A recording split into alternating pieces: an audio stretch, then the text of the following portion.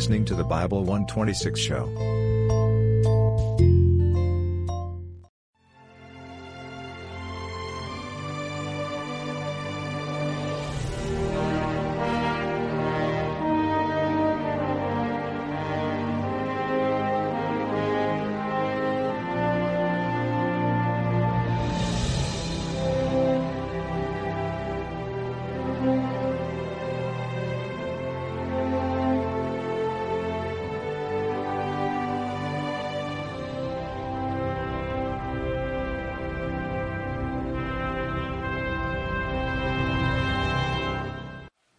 Okay, we are in the book of Genesis, and we are in chapter 4, and we'll also deal with chapter 5 tonight. And everybody calls chapter 4 the first murder, but that's a mistake. In fact, to be frank with you, there are certain chapters in the Bible that I'm sort of astonished how the majority of commentators miss some of the key points. Generally, you can skim the conservative commentaries and get a pretty good handle, and here and there you pick up a loose end, but pretty much they're in center line.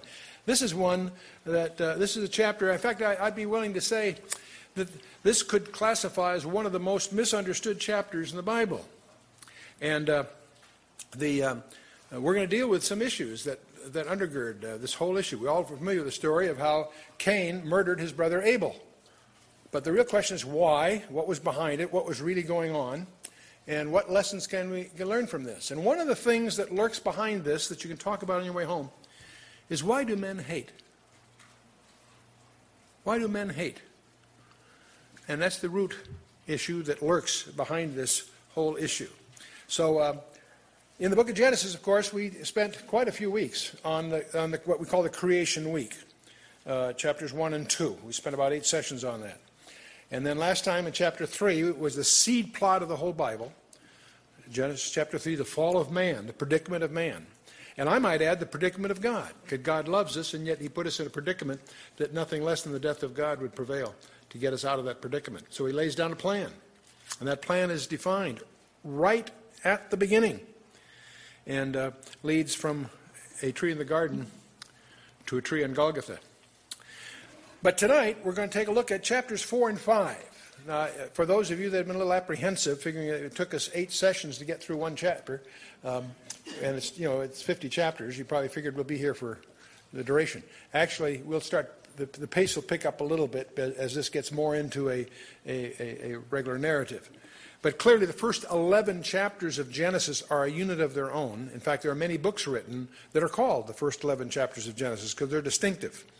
From chapter 12 on, it's the call of Abraham and the patriarchs, the history of Israel, and so forth. But those first 11 chapters are back in the misty era that some people call prehistory. And so we're in that area, of course. But chapters 4 and 5, the story of Cain and Abel is where we're at. Now, one of the things, there is a danger. When we have a Bible story that we've never looked at, or some nuance that we've never seen, there's a good chance you can pick up its significance. The troublesome places are the ones that are very familiar, and yet we may have missed the point. And chapter 4 is one of those. We all know the story. Cain and Abel. Cain's offering wasn't accepted, Abel's was, so he was jealous, so he killed his brother.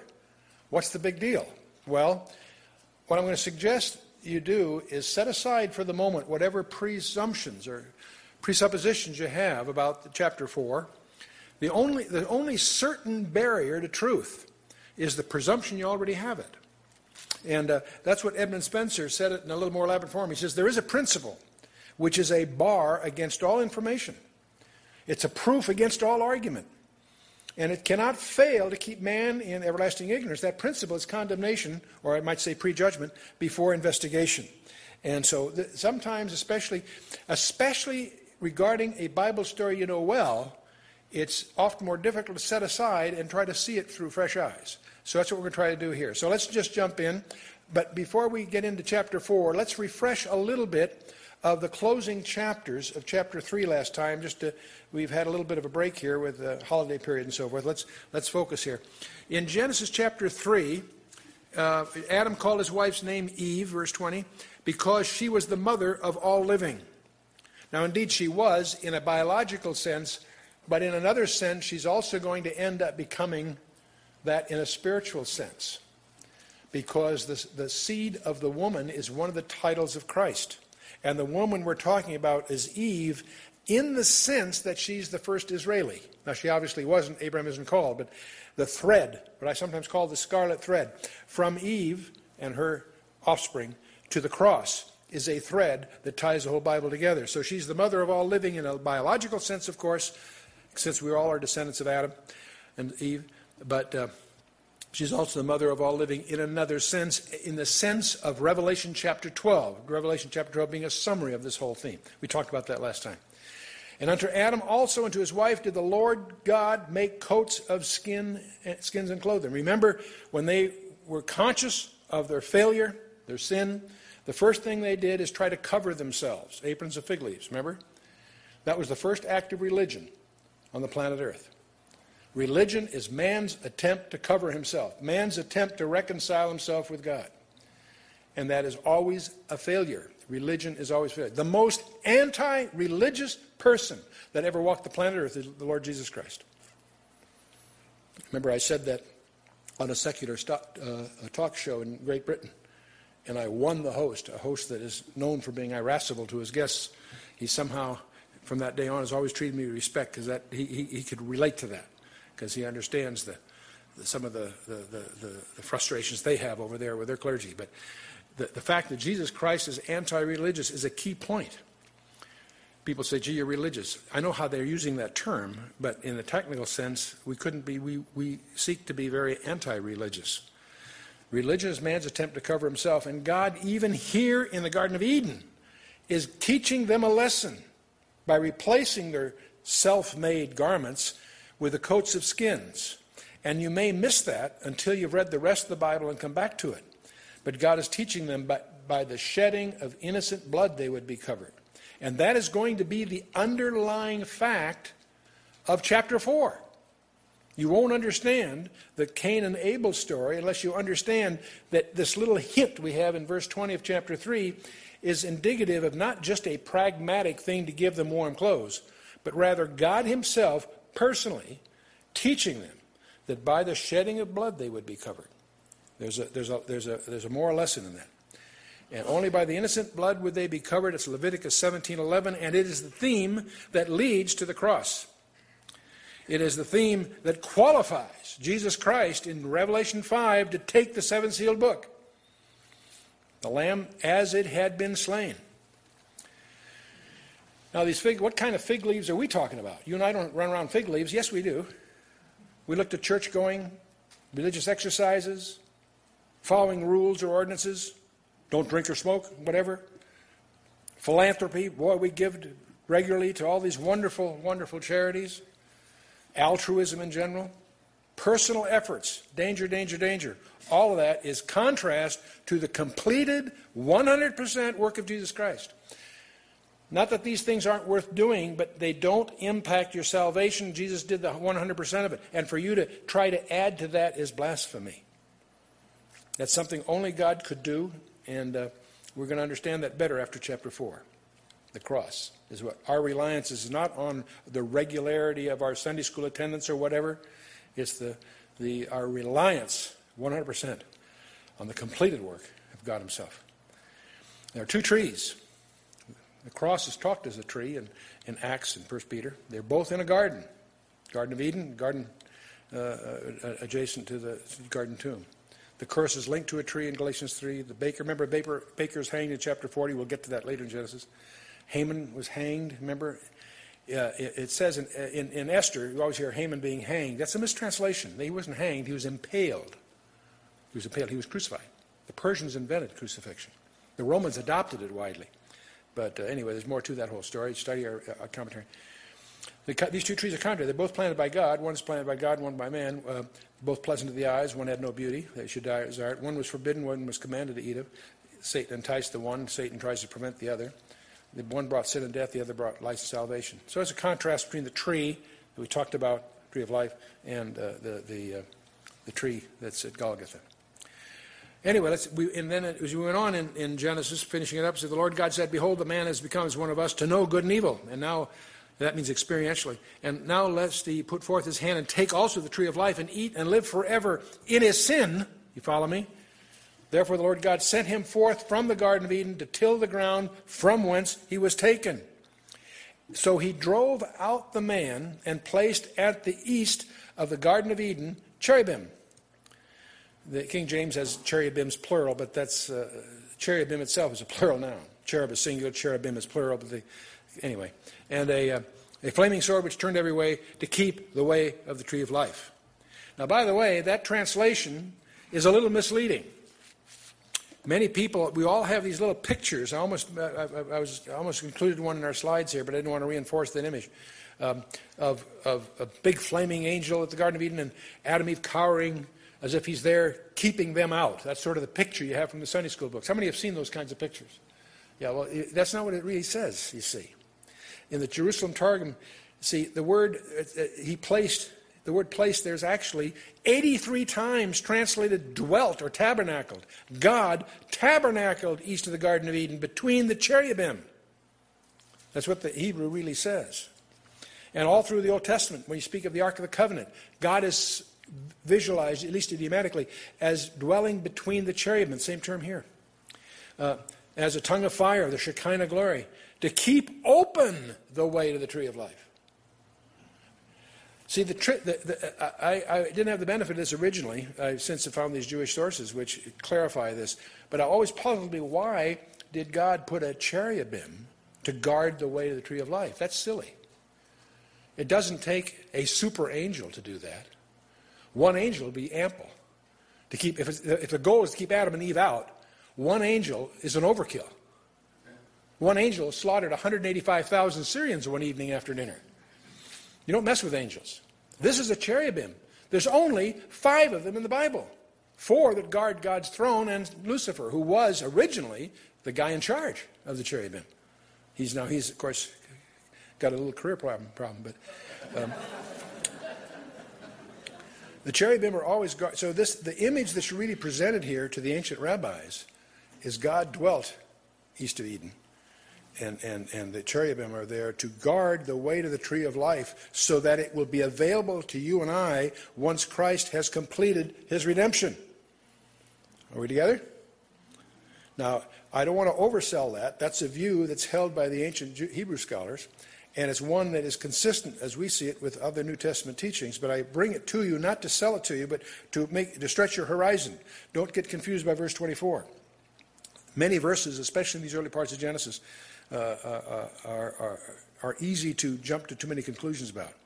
Now, to guard the way to the tree of life, remember as you read your New Testament how God's program for mankind through Jesus Christ is repeatedly called the way. In Acts 9:2, Acts 16:17, Acts 18:25 and 26, 19 and so forth. The way. He explained the way to them. Now we call it spreading the gospel or explaining the plan of salvation. Those are our idioms. In the Bible, it was called the way, God's way. The way that God has established that you and I will have access, ultimately, to the tree of life, as Adam had before he fell, and as we find in the book of Revelation, once again being accessible to us. And so there's some very, very important roots laid down here, but let us move on. Now, so we're now to chapter 4, verse 1. Adam knew his wife Eve. Notice Eve, it's not Steve. Adam knew Eve, his wife, and she conceived and bare Cain, and said, I have gotten a man from the Lord. Now, the word Cain is usually associated with the Hebrew word kana, which means to acquire or beget. Cain means begotten. Seems straightforward enough. And I've begotten a man from the Lord. Now, from Eve's point of view, she probably would be justified in presuming this was the response to God's promise. Out of the seed of the woman, and here's her seed. Oh, she probably figured, she didn't realize there's several thousand years yet to come, but Cain was firstborn, okay, and I have gotten a man from the Lord. And she again bare his brother Abel. There are some Jewish rabbis, ancient scholars, that suspect they were twins. It doesn't say that.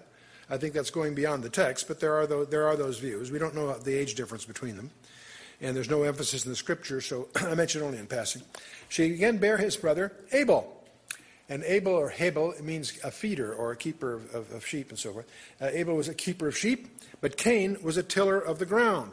Now, because one was a shepherd and one was a farmer, that leads many commentators to presume that that has something to do with the offerings they brought, and that really betrays a lack of insight or background on the part of the commentators.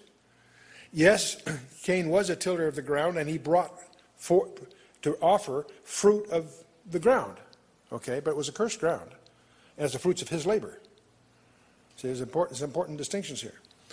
Abel happened to keep sheep, but the fact that he was offering a sheep may have a far deeper significance than the fact that he was a shepherd. And I'll get into that as we go. Just be alert to that. You'll discover there's a presumption on the part of most Bible commentaries that has to do with why they pick their particular offerings. And that's in a sense an adverse pun. And in the process of time it came to pass that Cain brought of the fruit of the ground an offering unto the Lord. Now fundamentally there's nothing wrong with that. That would seem okay. But we want to go back here. One of the best commentators you can get on the Scripture is what? The Scripture, you betcha. And so let's take a look at this interesting passage in Luke 11, starting about verse 49. Therefore also said the wisdom of God, I will send them prophets and apostles, and some of them shall slay and persecute, that the blood of all the prophets which was shed from the foundation of the world may be required of this generation. Jesus here is letting him have it. Luke 11. From the blood of Abel unto the blood of Zacharias, which perished between the altar and the temple. Verily I say unto you, it shall be required of this generation. Abel, I'm going to suggest to you, from the Scripture, is the first prophet. Abel's a prophet. Why do I say that? Because Jesus called him that. He's talking here about the prophets, the blood of all the prophets. And he mentions from Abel to Zacharias. That's an incident that occurs at the end of the Old Testament period. Jesus makes reference to him this way. And Abel, so let's watch. Abel is going to have a role, whether he realizes it or not, as a prophet. Abel, he also brought of the firstlings of his flock and the fat thereof. And the Lord had respect unto Abel and to his offering.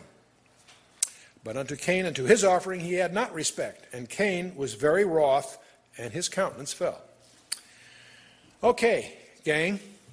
Many of you have been with me through other portions of the Torah. I want you to play detective. Do you find something in verse 4 that seems to be a clue of some kind? A clue to something, what a rabbi would call a remez, a hint of something deeper. What do you notice in verse 4? Abel he also brought of the firstlings of his flock and of the fat thereof, and the Lord had respect unto Abel and to his offering. And then goes on about Cain. What do you notice in verse 4? Did anybody see a strange phrase there? Very good. Right here, let's say it again. The fat thereof. Where does that echo from? You may not remember, it was Leviticus 3:16. What that implies here, he offered the firstlings of his flock and the fat thereof. The reason that echoes in your ears, if you've studied the Torah, the 5 books of Moses, is that's a repeated phrase having to do with the ritual, the ordinances having to do with the ritual of giving an offering. What that tells you, I believe, is that what Abel is doing here is not simply bringing him a sheep because he's a shepherd. He is fulfilling a requirement that had some procedural requirements. And we talked a great deal when we were in chapter 2 that the concept of the Sabbath day did not originate in the book of Exodus, of the Ten Commandments. In fact, the commandment says, remember the Sabbath day. The Sabbath day was instituted long before there was a Jewish nation. Now, it becomes a very characteristic emblem of the Jewish nation later. But the point is, the Sabbath day was clearly ordained in chapter 2. And what I often love to point out, and we'll point out when we get to chapter 6, how many of each animal did Noah take into the ark? But he says, well, of course, 2. The naive person says, well, 2 of every animal. Those that have done a little more homework say, no, there were 7 of each of the clean. Right, 7 of the clean, 2 of the unclean. Why 7 of the clean? Well, we guessed for offerings that when the thing is over. But the real question is, how did Noah know what's clean and unclean? Those are ritual definitions. Noah knew what was clean and unclean. That was long before Moses, long before the Levitical ordinances were codified. But what does it tell us? Those ideas were embodied back in Eden. And I'm going to suggest to you that apparently Adam and Eve had instruction from God as how he would be worshipped.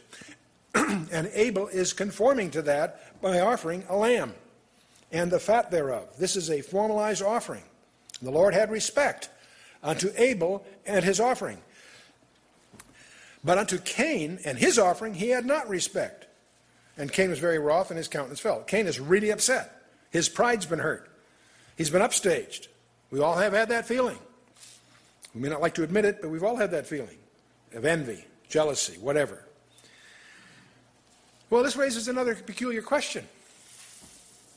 How'd they know?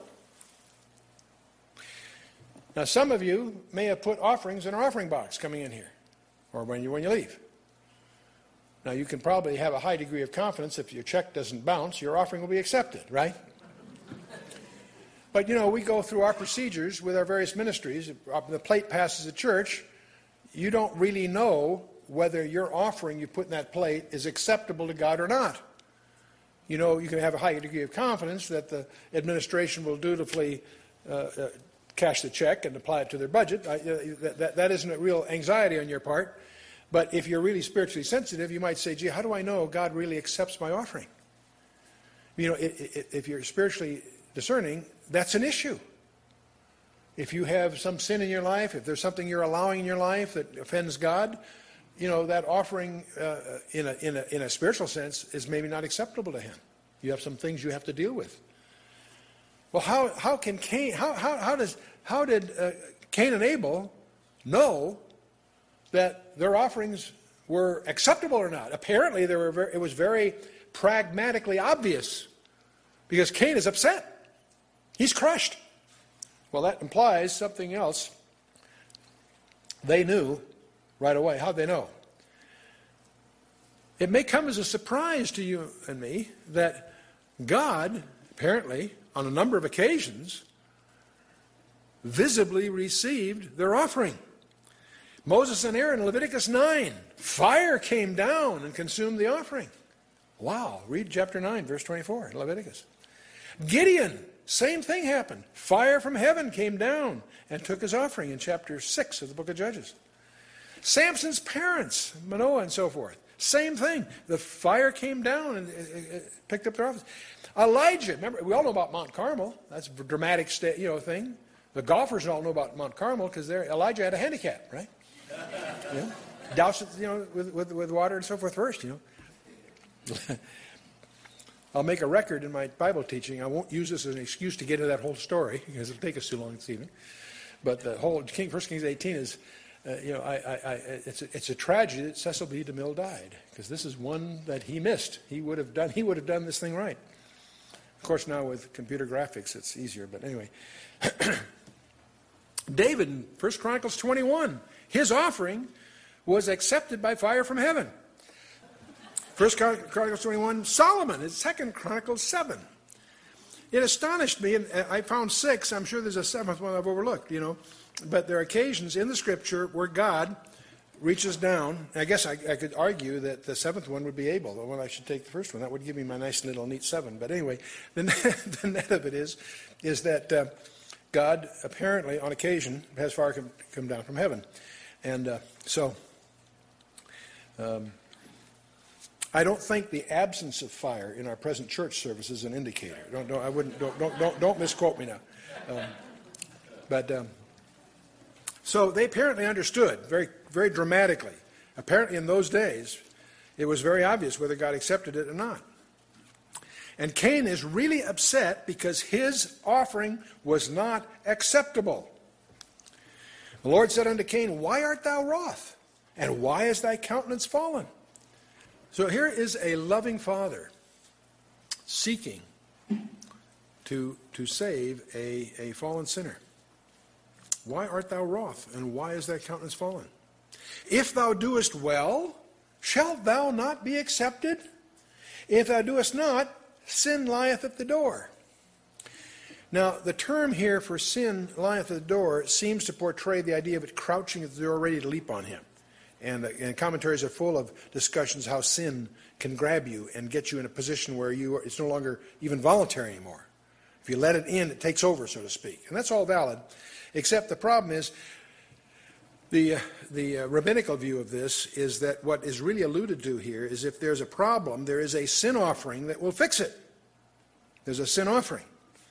And so in the English translation, that isn't as clear, but in the Hebrew, some of the experts believe what is really saying here is if you do well, fine, but if not, there's a sin. That's what a sin offering is for.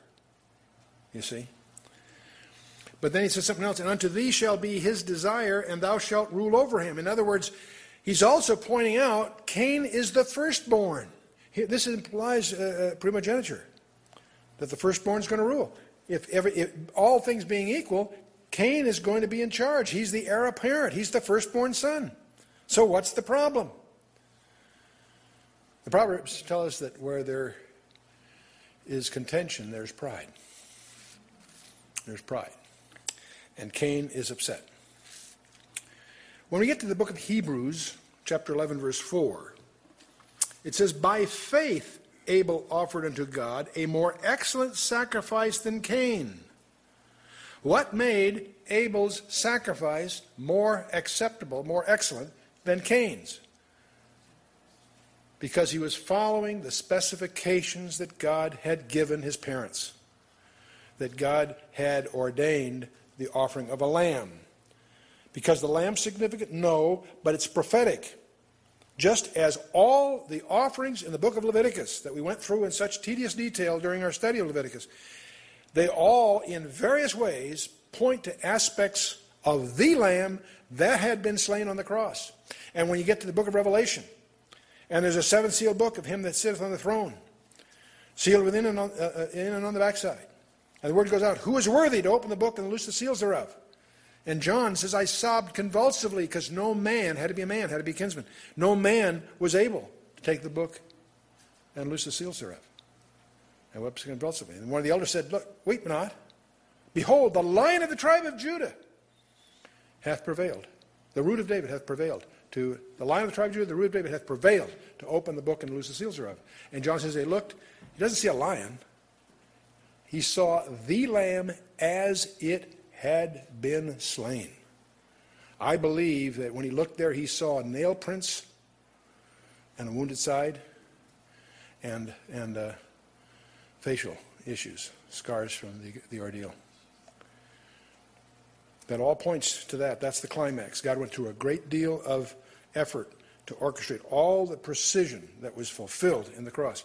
By faith, Abel offered unto God a more excellent sacrifice than Cain, by which he obtained witness that he was righteous. Was Abel a sinner? Absolutely. Was his parents fallen? Absolutely. Were they sinners? Absolutely. Why? They died. Penalty of sin is death. So it wasn't that he was sinless, but he was righteous. How? By being able to appropriate by faith the provision God had made for his sin. It has been said by some that no one will be in heaven for their sin. No one will be in hell for their sin. They'll be in hell for rejecting the provision God made for their sin.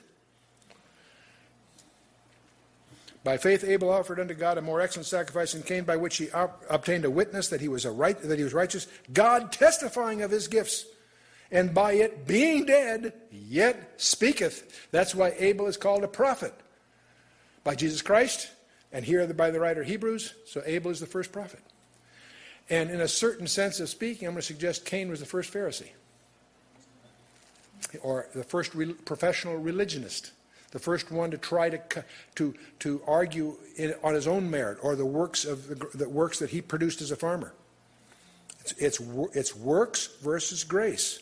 Right here in chapter 4. By the time you get to the book of Romans is a detailed, precise development of that issue, but it has its roots in Genesis 4.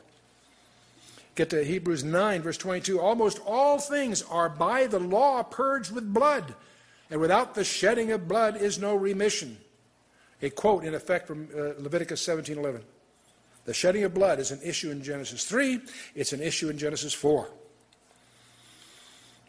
So, getting on to verse 8 of chapter 4, Cain talked with Abel, his brother. And it came to pass, when they were in the field, that Cain rose up against Abel, his brother, and slew him. And again, God tries to deal with this as a loving father. Cain's unbridled anger shows up, and he became, in effect, not only hostile to his brother, but an enemy of God here. And so it would seem that God is trying to elicit from Cain a confession. If he would confess and repent, there was provision. God is trying to help him here. The Lord said unto Cain, where is Abel thy brother? And he said, I know not. Am I my brother's keeper? What an impudent, shameful response to a loving father. Am I my brother's keeper? The answer, of course, is yes, you are. He said, what hast thou done? The voice of thy brother's blood crieth unto me from the ground. Whew.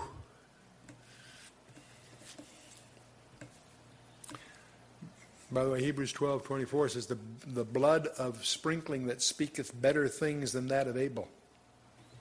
See, this blood is crying one thing. The blood that was shed on the cross cries another. But God goes now, he says, now thou art cursed from the earth, which hath opened her mouth to receive thy brother's blood from thy hand. When thou tillest the ground, it shall not henceforth yield unto thee her strength. A fugitive and a vagabond shalt thou be in the earth. What irony here. He's a farmer. What's the curse? The ground is not going to yield to his cultivation. There's something even stranger here. When you get through the book of Leviticus, you encounter this whole idea of lex talionis, the idea of eye for eye, tooth for tooth, as a concept, right? What was God justified in doing here? Cain is a murderer. What should God have done? Should have killed him. Why didn't he? Why didn't God take Cain's life for life? Good for you. Good for you. To give him an opportunity to repent. You see, God, even here, is a God of mercy. He'll wander, he'll have his problems, but he'll have time to consider and to repent and confess and have a sin. And Hebrews 12:24. And to Jesus, the mediator of the new covenant, and to the blood of sprinkling which speaketh better things than that of Abel. And it's interesting how Jesus' shed blood is contrasted with Abel's. They both speak. But obviously, again, Hebrews, the whole theme in Hebrews is that Christ is preeminent. Of course, now Cain responds to this as Cain said unto the Lord, my punishment is greater than I can bear. Behold, thou hast driven me out this day from the face of the earth, and from thy face shall I be hid, and I shall be a fugitive and a vagabond in the earth. And it shall come to pass that everyone that findeth me shall slay me. Really? How many people is he talking about? How many people do you think are alive at that time? See, you and I, we know about Adam and Eve. Seth hasn't been born yet, apparently, right? Or has he? You see, Adam and Eve had many sons and daughters.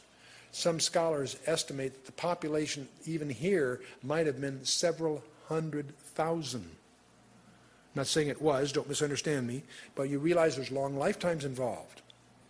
Long lifetimes involved. We have no idea of the chronology here. This isn't the day after Tuesday or something. This is, who knows.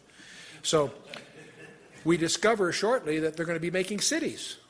Certain of Cain's offspring are going to make cities. See, recognize the population has been growing. It isn't just a little family living on a constrained piece of property here. And the Lord said unto him, therefore, whosoever slayeth Cain, vengeance shall be taken on him sevenfold. And the Lord set a mark upon Cain, lest any finding him should kill him. And Cain went out from the presence of the Lord and dwelt in the land of Nod on the east of Eden. Now, you're going to find, if you do a little library search, all kinds of speculations on what the mark of Cain was. The answer is we don't know. Speculations are rather pointless. Whatever they were, for Cain, people like to think of certain ethnic things as being the mark of Cain and then to his descendants, except remember that whatever it was is wiped out in the flood anyway. Okay? That's coming in chapter 6. Now, there is a conjecture. I won't give my conjectures about the mark of Cain except to suggest this to you. Maybe the mark wasn't something on him, it was something given to him. And it's something he could rely on as a test of his faith. If he trusts that mark, he will have God's protection. That's a suggestion, a possibility. But in any case, Cain went out from the presence of the Lord, dwelt in the land of Nod. And there again, the Hebrew is a little ambiguous. It's not clear whether that's speaking geographically or idiomatically. Because the land of Nod is a land of exile, a land of flight. Is it a literal place east? Some people think so. Could be. Or is it just that he was in flight, a nomad? We don't know. Maybe more idiomatic than geographic. Now let's talk a little bit about them. Both Cain and Abel came from the same parents.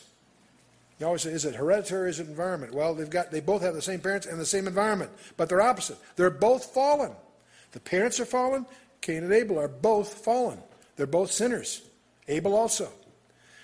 Both of them are outside of Eden. This all happens after Adam and Eve were expelled from the garden. So they are judicially alienated from the presence of God. Okay?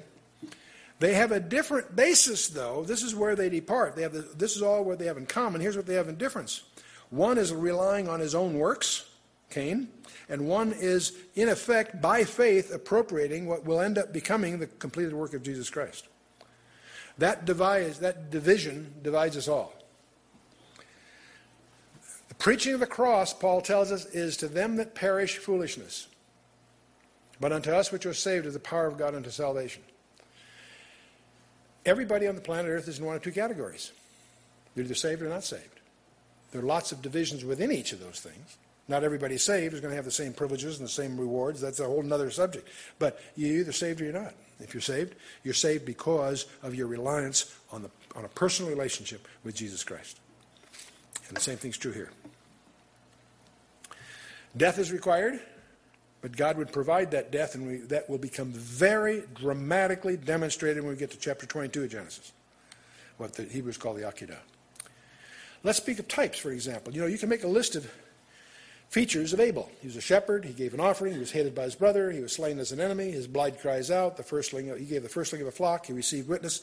You can go. I have a list of 35 of these, but I'm not going to give them to you. Because what I want you to do is make your own list and then take Jesus and contrast it with your list. He was the good shepherd. He gave an offering, John 10:1. He was hated by his brothers, plural, John 15:25. He was slain as an enemy, according to Acts 2:23. His blood also cries out, according to Mark 12:9. He is the firstling of a flock in a very real sense. 1 Peter uses that expression in 1 Peter 1:19. Both received witnesses. Jesus had his innocence declared by a centurion, by Satan as indwelt Judas, and so forth. So you can make your own list. Showing my list is useless. It's more useful for you to pull your own list together as a little project. I'll leave that to you. Meanwhile, let's go on with what happens to Cain. Cain knew his wife, and she conceived and bare Enoch. And he builded a city. Now there's a first clue that there's population around. He built a city, called the name of the city after the name of his son Enoch. And unto Enoch was born Irad, and Irad begot Mehujael, and Mehujael begot Methusael, and Methusael begot Lamech. And before I leave this, though, we're going to go in a few more verses where he talks about the genealogy of Cain. And it's been a mystery to me. One of my little frustrations is I haven't been able to figure out why God bothered putting the list of his descendants in chapter 4. Because when we get to chapter 6, they're going to all drown. So why are they here? Well, I tell you one thing. It's become very fashionable in a lot of publications to presume that Cain was a bad guy. Certainly he killed his brother. But I noticed something interesting that should influence our perspective on Cain. Yes, he made a big mistake, and yes, he should have repented more quickly. But God gave him a lifetime to repent by not killing him. And I want to notice that his son and his grandchildren have the name of God built in their names. You recognize in Mehuiel, the El, E-L, that's a suffix referring to God. And we see that in his children. So it's my inference that Cain became a believer and repentant. It will not surprise me to find him in heaven when I get there, because he may have repented because his offspring are God-fearing. That says a lot about Cain. Yes, he made a mistake, haven't we all? And yes, he didn't handle it properly. But still, I think there's lessons here, and I don't see Cain. I don't see him as he's not on my most wanted list. He's the guy that. Anyway, he begot Lamech. Now, Lamech's a strange character. Lamech took unto him 2 wives. This is the first example of polygamy in the Bible. It may not have been the first example of it happening, but anyway. The name of the one was Ada, and the other Zillah. And Ada bore Jabal, and he was the father of such who dwell in tents, and of such as have cattle. And by cattle it means herds in general. And his brother's name was Jubal, and he was the father of all such as handled the harp and the organ. So apparently there are skills and artisans starting to surface in the culture here. And Zillah also bare Tubal-Cain, an instructor of every artificer in brass and iron. Wow, that puts brass and iron very early in the history of man. And the sister of Tubal-Cain was Naamah. And Lamech said unto his wives, and by the way, here we have just a fragment of poetry, and it's been the subject of a lot of scholastical puzzlement. Little poem. He tells Ada and Zillah, hear my voice, ye wives of Lamech, hearken unto my speech. For I have slain a man to my wounding, and a young man to my hurt. If Cain shall be avenged 7-fold, truly Lamech 70 and 7-fold. What does this mean? Nobody knows. There's all kinds of conjectures. None of them are very, very convincing. But according to the Jewish traditions, this incident with Lamech, it appears that he killed his son unintentionally in a hunting accident. This is what some of the rabbinical traditions have furthered. And and apparently one of the things here is this unintentional homicide has put him in no danger in contrast to Cain, is the view of some of the rabbis. But anyway, but we don't really know more than that. Although the word Lamech, apparently this also may be the root, the Hebrew root for the word Lamech, because we're going to have another Lamech that will be descended under Noah, and that Lamech stands for despairing. And so the word itself, the root, even our English language, you have the word lament. The root probably comes from, echo from these early records. Adam knew his wife again, and she bare a son and called his name Seth. For God, said she, hath appointed me another seed instead of Abel, whom Cain slew. So, okay, here is Eve. Abel's been killed. Cain has been discredited.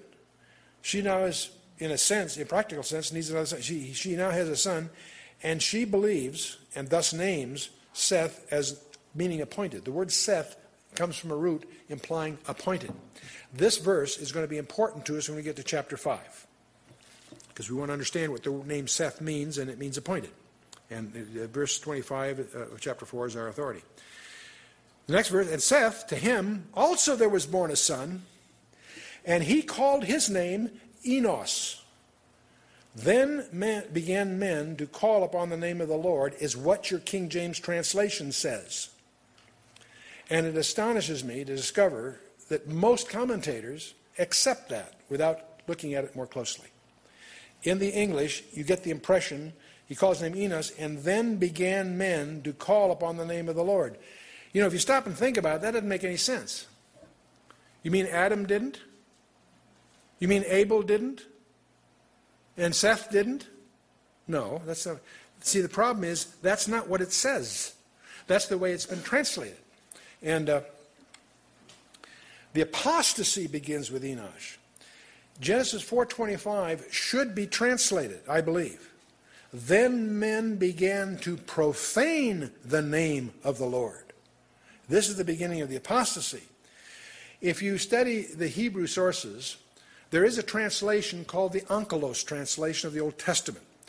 In Jewish community, scholastic communities, it is known as the translation. The Targum of Onkelos is considered by many as the authoritative text, especially for some of these early manuscripts. And what the Targum of Onkelos says, then men desisted from praying in the name of the Lord. If you look at another document called the Targum of Jonathan, these are all rabbinical sources, it says they surnamed their idols in the name of the Lord. And if you look at the Kimchi, Rashi, even Jerome, they all agree to this. Maimonides, who's probably the most venerated of the Hebrew sages, he published his commentary on the Mishnah, which is part of the Talmud, in the 12th century, 1168. He ascribes the origin of idolatry to the days of Enosh. So it's unfortunate that Genesis 4:25, the last verse of chapter 4, is mistranslated. We need to understand, for a lot of other things that are come up, that this is where apostasy is beginning. Up till now, they've made their mistakes, they're still sinners, but they observed the Lord. Now we're starting to see apostasy set in. So, okay, that concludes our quick skim of chapter 4. Let's go look at chapter 5. But before I do, I want to ask you a question. Many of you that are familiar with our materials probably are familiar with the material that's forthcoming. But are there hidden messages in the Bible? There are many scholars that say there are no such things. And unfortunately, the Bible is that view is brutally assaulted by the facts. Proverbs 25:2 says, "It is the glory of God to conceal a thing, and the honor of kings to search out a matter." God has put treasures here for our learning if we'll take the trouble to discover them. I want to give you a riddle. Who is the oldest man in the Bible? Anyone? Methuselah. You're right on, exactly. Yet he died before. He lived 969 years. Yet he died before his father. Yeah, okay, you looked ahead. All right, okay. Yeah, you're right. Everybody forgets whose father was. His father was Enoch. And Enoch didn't die. He was, excuse the expression, raptured. But at the age of 65, Enoch had an experience of some kind, because from that day on, it says he walked with God, and he does so for 300 years. He lives to be 365. So at the age 65, something happened that caused him for the next 300 years, the rest of his life, to walk with God. Now, his son is named Methuselah. The name Methuselah comes from a root that means death. Muth means death. It occurs 125 times in the Old Testament. And the verb shalach, which means to bring or send forth, that comes up 60 times in the Old Testament, usually to bring forth a judgment. So the name Methuselah, the combination of those two roots, means his death shall bring. You say, boy, that's kind of a strange name for a kid. You see, one of the things you need to understand, we'll go into this when we get to chapter 6, the flood of Noah did not come as a surprise. It had been preached on for 4 generations. They knew a flood, those that were listening knew a judgment was coming. Enoch was given a prophecy. He's given several. I'll talk about another one he got too, but he's given prophecy that as long as his son is alive, the judgment of the flood would be withheld. So he named him, his death shall bring. That's a pretty weird thing. Can you imagine girls raising that kid? Every time he caught a cold, the neighborhood would go into panic, right? Methuselah lives 187 years. He has a son by the name of Lamech. We'll talk more about him in a minute. And Lamech lives 182 years, and he has a son by the name of Noah. How many of you have heard of Noah? About 80%. Well, we got a problem. No, I'm kidding. And of course, Noah, it's in his 600th year that the flood comes. If you do your arithmetic, you'll discover that the year that Methuselah dies is the year the flood came. His life was a prophecy. His life was a prophecy of mercy. If his life is a prophecy of mercy, it's not accidental that his life is the longest lifetime in the Bible. Because the point that God is making that he is a merciful God. His mercy extends beyond that which you would expect. But it's also finite. There is a point at which even that has its limits. So I want to talk a little bit. In Genesis chapter 5, we're going to encounter a genealogy of 10 people. Adam, Seth, Enosh, Kenan, Mahalalel, Yared, Enoch, Methuselah, Lamech, and Noah. 10 guys. If there's all this meaning tucked away behind the name of Methuselah, what about the rest of these guys? Now, we have a problem here because there are very few people have the resources to try to unravel proper names. If you look at Strong's Concordance, these typical concordances, they don't deal with proper names. We don't ourselves translate proper names. My formal legal name is Charles. What does Charles mean? No one's quite sure. They try to link it to Charlemagne, or there's all kinds of conjectures in the little pamphlets you might find, but they don't know. It's been lost in antiquity. Whatever your name means, some of you probably have names which we don't know what they mean. In Hebrew, all the words in Hebrew are built of three-letter roots, and the roots have meaning. In fact, I won't take the time tonight, but it's worth your while to discover that there are 22 letters in the Hebrew alphabet. And if you find how those letters were written before the Babylonian captivity, they were written in a little different way, but in a way that represented something visual. And if you learn what those letters mean, you can interpret about 80% of the Hebrew. The University of Arizona's Hebrew department pointed this out to me. They pointed out to me that they've discovered that if they teach the kids how the Hebrew was originally written and learn what those letters mean, then they can read about 80% of the Hebrew. Because the Hebrew alphabet is not just phonetic, like most alphabets. It's also it's concept-driven. Aleph, the first letter of the alphabet, is first letter, so it means first or leader, right? Aleph. It's like it's similar to our A. It actually was written like like an ox's head, long horns with a skull. So it meant strength or leader. That's what Aleph means. Bet was like a little line with a teepee on it. It later becomes our B, but bet in the Hebrew meant house. So if you have Aleph and a bet, it's the leader of the house. Aleph, bet, Ab. It's the name for father. You take He, which is a breath, which means spirit. You put that in the middle of the word. It's the essence of that word. If you take a He and put it between the Aleph and the bet, you have the spirit, the essence of the Father. It's Ahab, the word for love. Love is the essence of the Father. See, what I'm getting at is you can build the meaning of the words if you understand the meaning of the letters. In English or most other languages, the letters are strictly phonetic. And you have to put them together and then learn what that word means, you see. But the Hebrew is built from roots. And so to track if you're trying to figure out what proper names mean, you've got to get into the Hebrew roots. And there are sources for that, but they're usually hard to come by. But let's take a look and see what we can put together with the genealogy here. Genesis chapter 5, verse 1, and this is the book of the generations of Adam. In other words, this is the genealogy, the book of the generations of Adam. In the day that God created man, in the likeness of God made he him. Male and female created he them, and blessed them and called their name Adam. Adam's not the guy, it's the combination. They're one flesh. You can get into a whole thing there, but another day.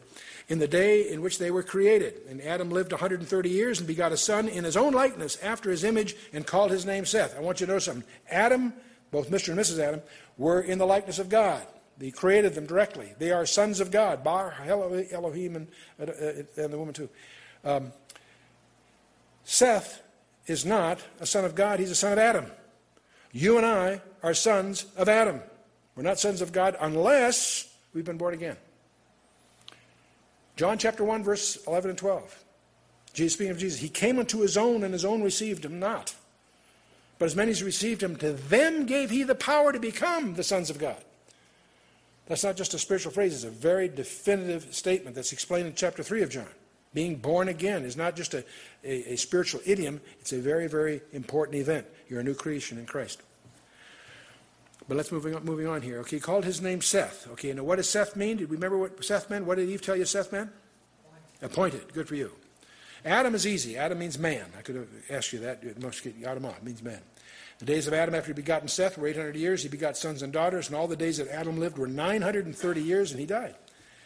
And Seth lived 105 years and begot Enos. Now, Seth means appointed, as Eve explained back in chapter 4, verse 25. Seth lived after he begot Enos 807 years and begot sons and daughters, and all the days of Seth were 912 years, and he died. You know, many people who read 5, many commentators, you go through 5, all they see is he died, so-and-so, and he died, so it's a book of death. No, that's because they haven't done the homework to translate it. See, you and I have it all translated except for the proper names. Seth, Enosh, those are they're transliterated. They're English approximations of how they're pronounced, but they're untranslated. We're going to try to translate them. We got Adam, Seth. Let's take Enosh. What does Enosh mean? It comes from a root which means mortal, frail, or miserable. It comes from the root anash, which is a root which means incurable. It's usually used of a wound, or grief, or woe, or sickness, or wickedness. It's incurable. Let's call it mortal. Enosh lived 90 years and begot Canaan. And this is an unfortunate translation because Canaan is actually Aramaic. The Hebrew would be Kenan. But anyway, the Enosh lived after he begot Kenan 815 years, and he begot sons and daughters, and all the days of Enosh were 905 years, and he died. Canaan, which can mean sorrow or dirge or elegy. Pretty grim words, actually. And can you imagine raising that kid? Choosing up basketball teams. Hey, sorrow, you're on our team. It doesn't work, does it? Well, neither does Enosh. You're incurable, but you're on our side. Anyway. And Kenan lived 70 years and begot Mahalalel. Now, I assume that he got tired of he and his father and his grandfather, these grim names. So when he got his son, he gave him a mouthful. But boy, it's a great name. Mahalalel. I'll come in a minute. After he begot Mahalalel 840 years, begot sons and daughters, and the days of Canaan were 910 years, and he died. Mahalalel, it's root two words. Mahalal, which means blessed or praised one. And El, which is the name of God. So Mahalalel means the blessed God, or the praised God. A mouthful, but a great name. Can you imagine having the name of God in your handle? That's pretty good. Mahalalel lived 65 years and begot Yared. And Mahalalel lived after he begot Yared 830 years and begot sons and daughters, and all the days of Mahalalel were 895 years, and he died. Now, Yared is an easy one, because Yarad is a Hebrew verb meaning shall come down. Now, when you get to Genesis 6, you'll learn about some strange things that came down upon the earth, and it could be, it's conjectured by some, that stuff may have started in the days of this kid, and that's why he was named Yared, shall come down. That may be prophetic, we don't know. But anyway, he's called Yared. And Yared lived 62 years and begot Enoch, and he lived after he begot Enoch 800 years and begot sons and daughters, and all the days of Yared were 962 years, and he died. Now we have Enoch. We've talked about Enoch. This is one of the most interesting guys in the Bible, by the way. But his name means, it's an academic term, meaning commencement or teaching. Teaching, we'll say, Enoch. It's interesting, the oldest prophecy in the Bible uttered by a prophet is by Enoch. You'll find it not in the Torah, you'll find it in the book of Jude, the one just before Revelation. The brother of Jesus Christ. He wrote an epistle. He says, and Enoch also, the seventh from Adam, prophesied of these. He's talking about the end times, saying, behold, the Lord cometh with 10,000s of his saints to execute judgment upon all, to convince all that are ungodly among them of all their ungodly deeds which they have ungodly committed, and of all their hard speeches which ungodly sinners have spoken against him. Seems to have a vocabulary restriction here on part of the translators, but anyway, ungodly shows up 4 times in one sentence. But the point is, this is an interesting prophecy. It's a prophecy of the second coming of Jesus Christ that was uttered before the flood of Noah. I think that's kind of interesting. It tells us 4 things. We know that the Lord's coming is sure, and it's absolutely certain. It's even mentioned, in a sense, in the past tense. And that's exactly the way the Bible often talks about it. Even Revelation 19 is in the past tense thing. See, so it's like history. Nothing can change it. Because, Philip in 3:21, he's going to subdue all things to himself. And the second thing we know who will accompany him. His holy myriads. And who are they? They find the myriads in other passages. Zechariah 14:5, Revelation 19:14, Daniel 7:10, and so forth. And Moses talks about in Deuteronomy 33, the myriads of his holy ones. Angels in the sense of Acts 7:53, Galatians 3:19. And Christ's return in Matthew 25:31. All the holy angels will come with him. And yet the believers also, according to Colossians 3:4 and 1 Thessalonians 3:13. And third thing we know from this prophecy is that we know the purpose of his coming. And both the first and the last prophecy in the Bible focuses on the second coming of Jesus Christ. and he'll come to bring judgment, and according to Hebrews 9:26, and so forth. And we know the result of his coming, of course, and that will be that he will, all the ungodly will be convicted of all the works of ungodliness, and so forth and so on. Pretty straightforward. All the books open, and the final judgment. I might mention, by the way, there are three groups of people that face the flood of Noah. We're going to talk about this when we get to chapter 6 next time. Those that perished in the flood, of course, those that were preserved through the flood, and those that were removed prior to the flood. And I'm going to suggest to you that Enoch was not post-flood or mid-flood. He was pre-flood. Okay. That went by you? Okay, sorry. It's interesting, at the depth of apostasy, we have Enoch, who is translated, that was midway between Adam and Abraham. Elijah was translated midway between Abraham and Christ, both ministering in a nadir of apostasy, both translated. Kind of interesting. And the church will probably be translated at the nadir of apostasy, which we're rapidly plunging to. When we got one of the most conservative channels on television doing a week-long thing this week of the war on Christianity, the reality of the war against Christians. That anyway. Verse 21, and Enoch lived 65 years and begot Methuselah.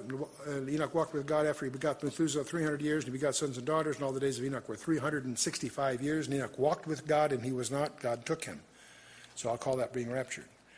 In Hebrews 11:4, we looked at that. Hebrews 11:5 says, by faith Enoch was translated, that he should not see death, and was not found because God had translated him, and before his translation he had this testimony, that he pleased God. Oh, if that could be said of us. If we somehow, through intense prayer and commitment and resolve, could just walk so to please God. Enoch walked with God. That was not a casual stroll. That lasted 300 years. And that included, according to Amos 3:3, involved agreement, surrender, and witness. Those are three important things. That privilege that Enoch had is available to you and me. Colossians 2:6, Colossians 2:6, Galatians 5:25, 2 Corinthians 5:7. You and I should be aspiring to walk with God, to please him. And I think that would make us eligible for rapture too, wouldn't it? Wouldn't that be exciting? Interesting parallel there. Methuselah, as we've talked about, it means his death shall bring. I've talked about that. He lived 187 years, begot Lamech. Then he lived, after he begot Lamech, 782 years, begot sons and daughters. All the days of Methuselah were 960 and 9 years, and he died. A lot of people have trouble with these long longevities, by the way, but you'll notice that they'll gradually decline. There's all kinds of scientific conjectures as to why. Some of this has to do with radiation. Some of it might have the decline of the human genome, and so forth. We are all victims of these little diagrams in National Geographic and what have you of the ascent of man, from apes up and so forth. We reject evolution, but we still fall prey to that mentality. We assume that these guys were idiots, not as smart as we are. It may be the other way around. They were much closer to God. There's things they knew that we are still beginning to discover. Not necessarily in technology, but anyway. So I'm not going to get into the genealogy except to say that I think we have no embarrassment in just accepting them what they say. And I told you, I explained in the year of the flood was the year that Methuselah dies, the year of the flood. We then get to Lamech. Now here's what root that we have that's still in our language today, a lament or lamentation. The root means despairing. I think it echoes what we read in chapter 4 with the poem that Lamech told, the Lamech of Cain read to his wives. Lamech lived 182 years, begot a son, and called his name Noah, saying, this same shall comfort us. What does the word Noach mean? You can tell from this verse. It means comfort or rest. Okay? So it's from Nacham, which means to bring relief or comfort or rest. So now you say, gee, Chuck, you've given us a lot of dry vocabulary work here. Why? Well, we have a genealogy in Genesis 5 that's not translated in your Bible. It's transliterated. Adam, Seth, Enosh, Kenan, Nahalal, Yared, Enoch, Methuselah, Lamech, and Noah. Knowing what we now know, having explored the roots and the meaning of these words as revealed in the Scripture, I forgot to mention, I think I slipped by Kenan, by the way. Kenites, when Balaam at the Numbers was looking over, he made a pun on the Kenites. So we know some of this from the scripture. I may have missed that. Anyway, Adam means man, right? Seth means appointed. Man is appointed mortal sorrow. But the blessed God shall come down teaching that his death shall bring. Whose death? God's death shall bring the despairing comfort or rest. Man is appointed mortal sorrow, but the blessed God shall come down teaching that his death shall bring the despairing comfort or rest. If these words in any other order, it wouldn't make sense. And here it is, a summary of the Christian gospel tucked away here in the Torah in chapter 5. Now, this has a lot of implications. First of all, there's no way you'll ever convince me that a group of Jewish rabbis contrived to hide a summary of the Christian gospel in a genealogy within their highly venerated Torah, the books of Moses. No way. No way. And many will quibble that some of these roots could mean something else, and fine. From my point of view, it's like you're in an ancient garden, you push through the ivy, there's a wall, and there's a door in the wall. And down in the ivy, you find a key. You can argue all day whether that key works the door. The easy way is to put it in the door and see if it opens the door. If it opens the door, it's the key to the door. So that's the way I regard this. Okay, anyway. But there's another implication here, too. And that is that God's plan of redemption was not a knee-jerk reaction to the surprise that Adam blew it. When did God first start dealing with you? Ephesians 1:4 tells you before the foundation of the world, God had you on his mind. And God knew that Adam would get us all in a predicament that nothing less than the death of God would prevail to get us out of this predicament. And yet he went forward in this as a demonstration of just how much a God can love. We talk about infinite power, infinite knowledge, all these infinitudes about God. How do you demonstrate infinite love? Jesus told us. Greater love has no man than he that lays down his life for his friends. Jesus Christ willingly went to the cross for you and me. One integrated design. The New Testament is in the Old Testament concealed. The Old Testament is in the New Testament revealed. And we're going to see evidence. You'll find evidence of this on every page of not just the book of Genesis, but the entire Bible. Let's just finish this up. Lamech lived after he begot Noah 595 years, and he begot sons and daughters. All the days of Lamech were 777 years, and he died, and Noah was 500 years old, and he begot Ham, Shem, and Japheth. One other thing I forgot, as we went by Cain, and he knew his wife and had a child. I don't know why it is, the most popular question is the most irrelevant question of this entire chapter. Who did Cain marry? Where did he get his wife? He married his brother's sister because he was able. Right? No? That's pretty bad. I had to work that in. He obviously married the family, but the family was very extensive. So who did he marry? It's no mystery to anyone that understands. Noah's 500 years, and he begot Shem, Ham, and Japheth. And we're going to talk a lot about them next time. The next session, we're going to ask some questions next time. Why did God send the flood? Well, because the earth was sinful. Well, if that's the case, we better get some life jackets. Why did God send the flood? Some very strange background here. And by the way, I had a delightful letter from Tim LaHaye. Just got arrived yesterday, congratulating us on how the trial came out that we've been, dealing with. And but he also says, Chuck, you finally convinced me, because Tim was one of these guys that never really bought the Nephilim thing that we did, and he's been researching that. And he wrote me a letter saying he's joined our side, so to speak, which has encouraged you. Most conservative scholars are in that view, by the way. But he also is very, very generous in his support of the ministry, and both emotionally and otherwise. What did Jesus mean when he warned us, as the days of Noah were, so shall also the coming of the Son of Man be? In order to understand that remark in Matthew 24, you need to understand the days of Noah. The purpose for the flood is every bit as important, if not more so, than the flood itself. So we're going to talk about that next time.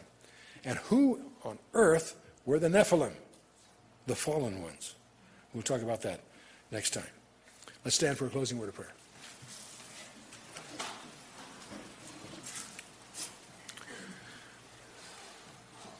We have Cain and Abel tonight.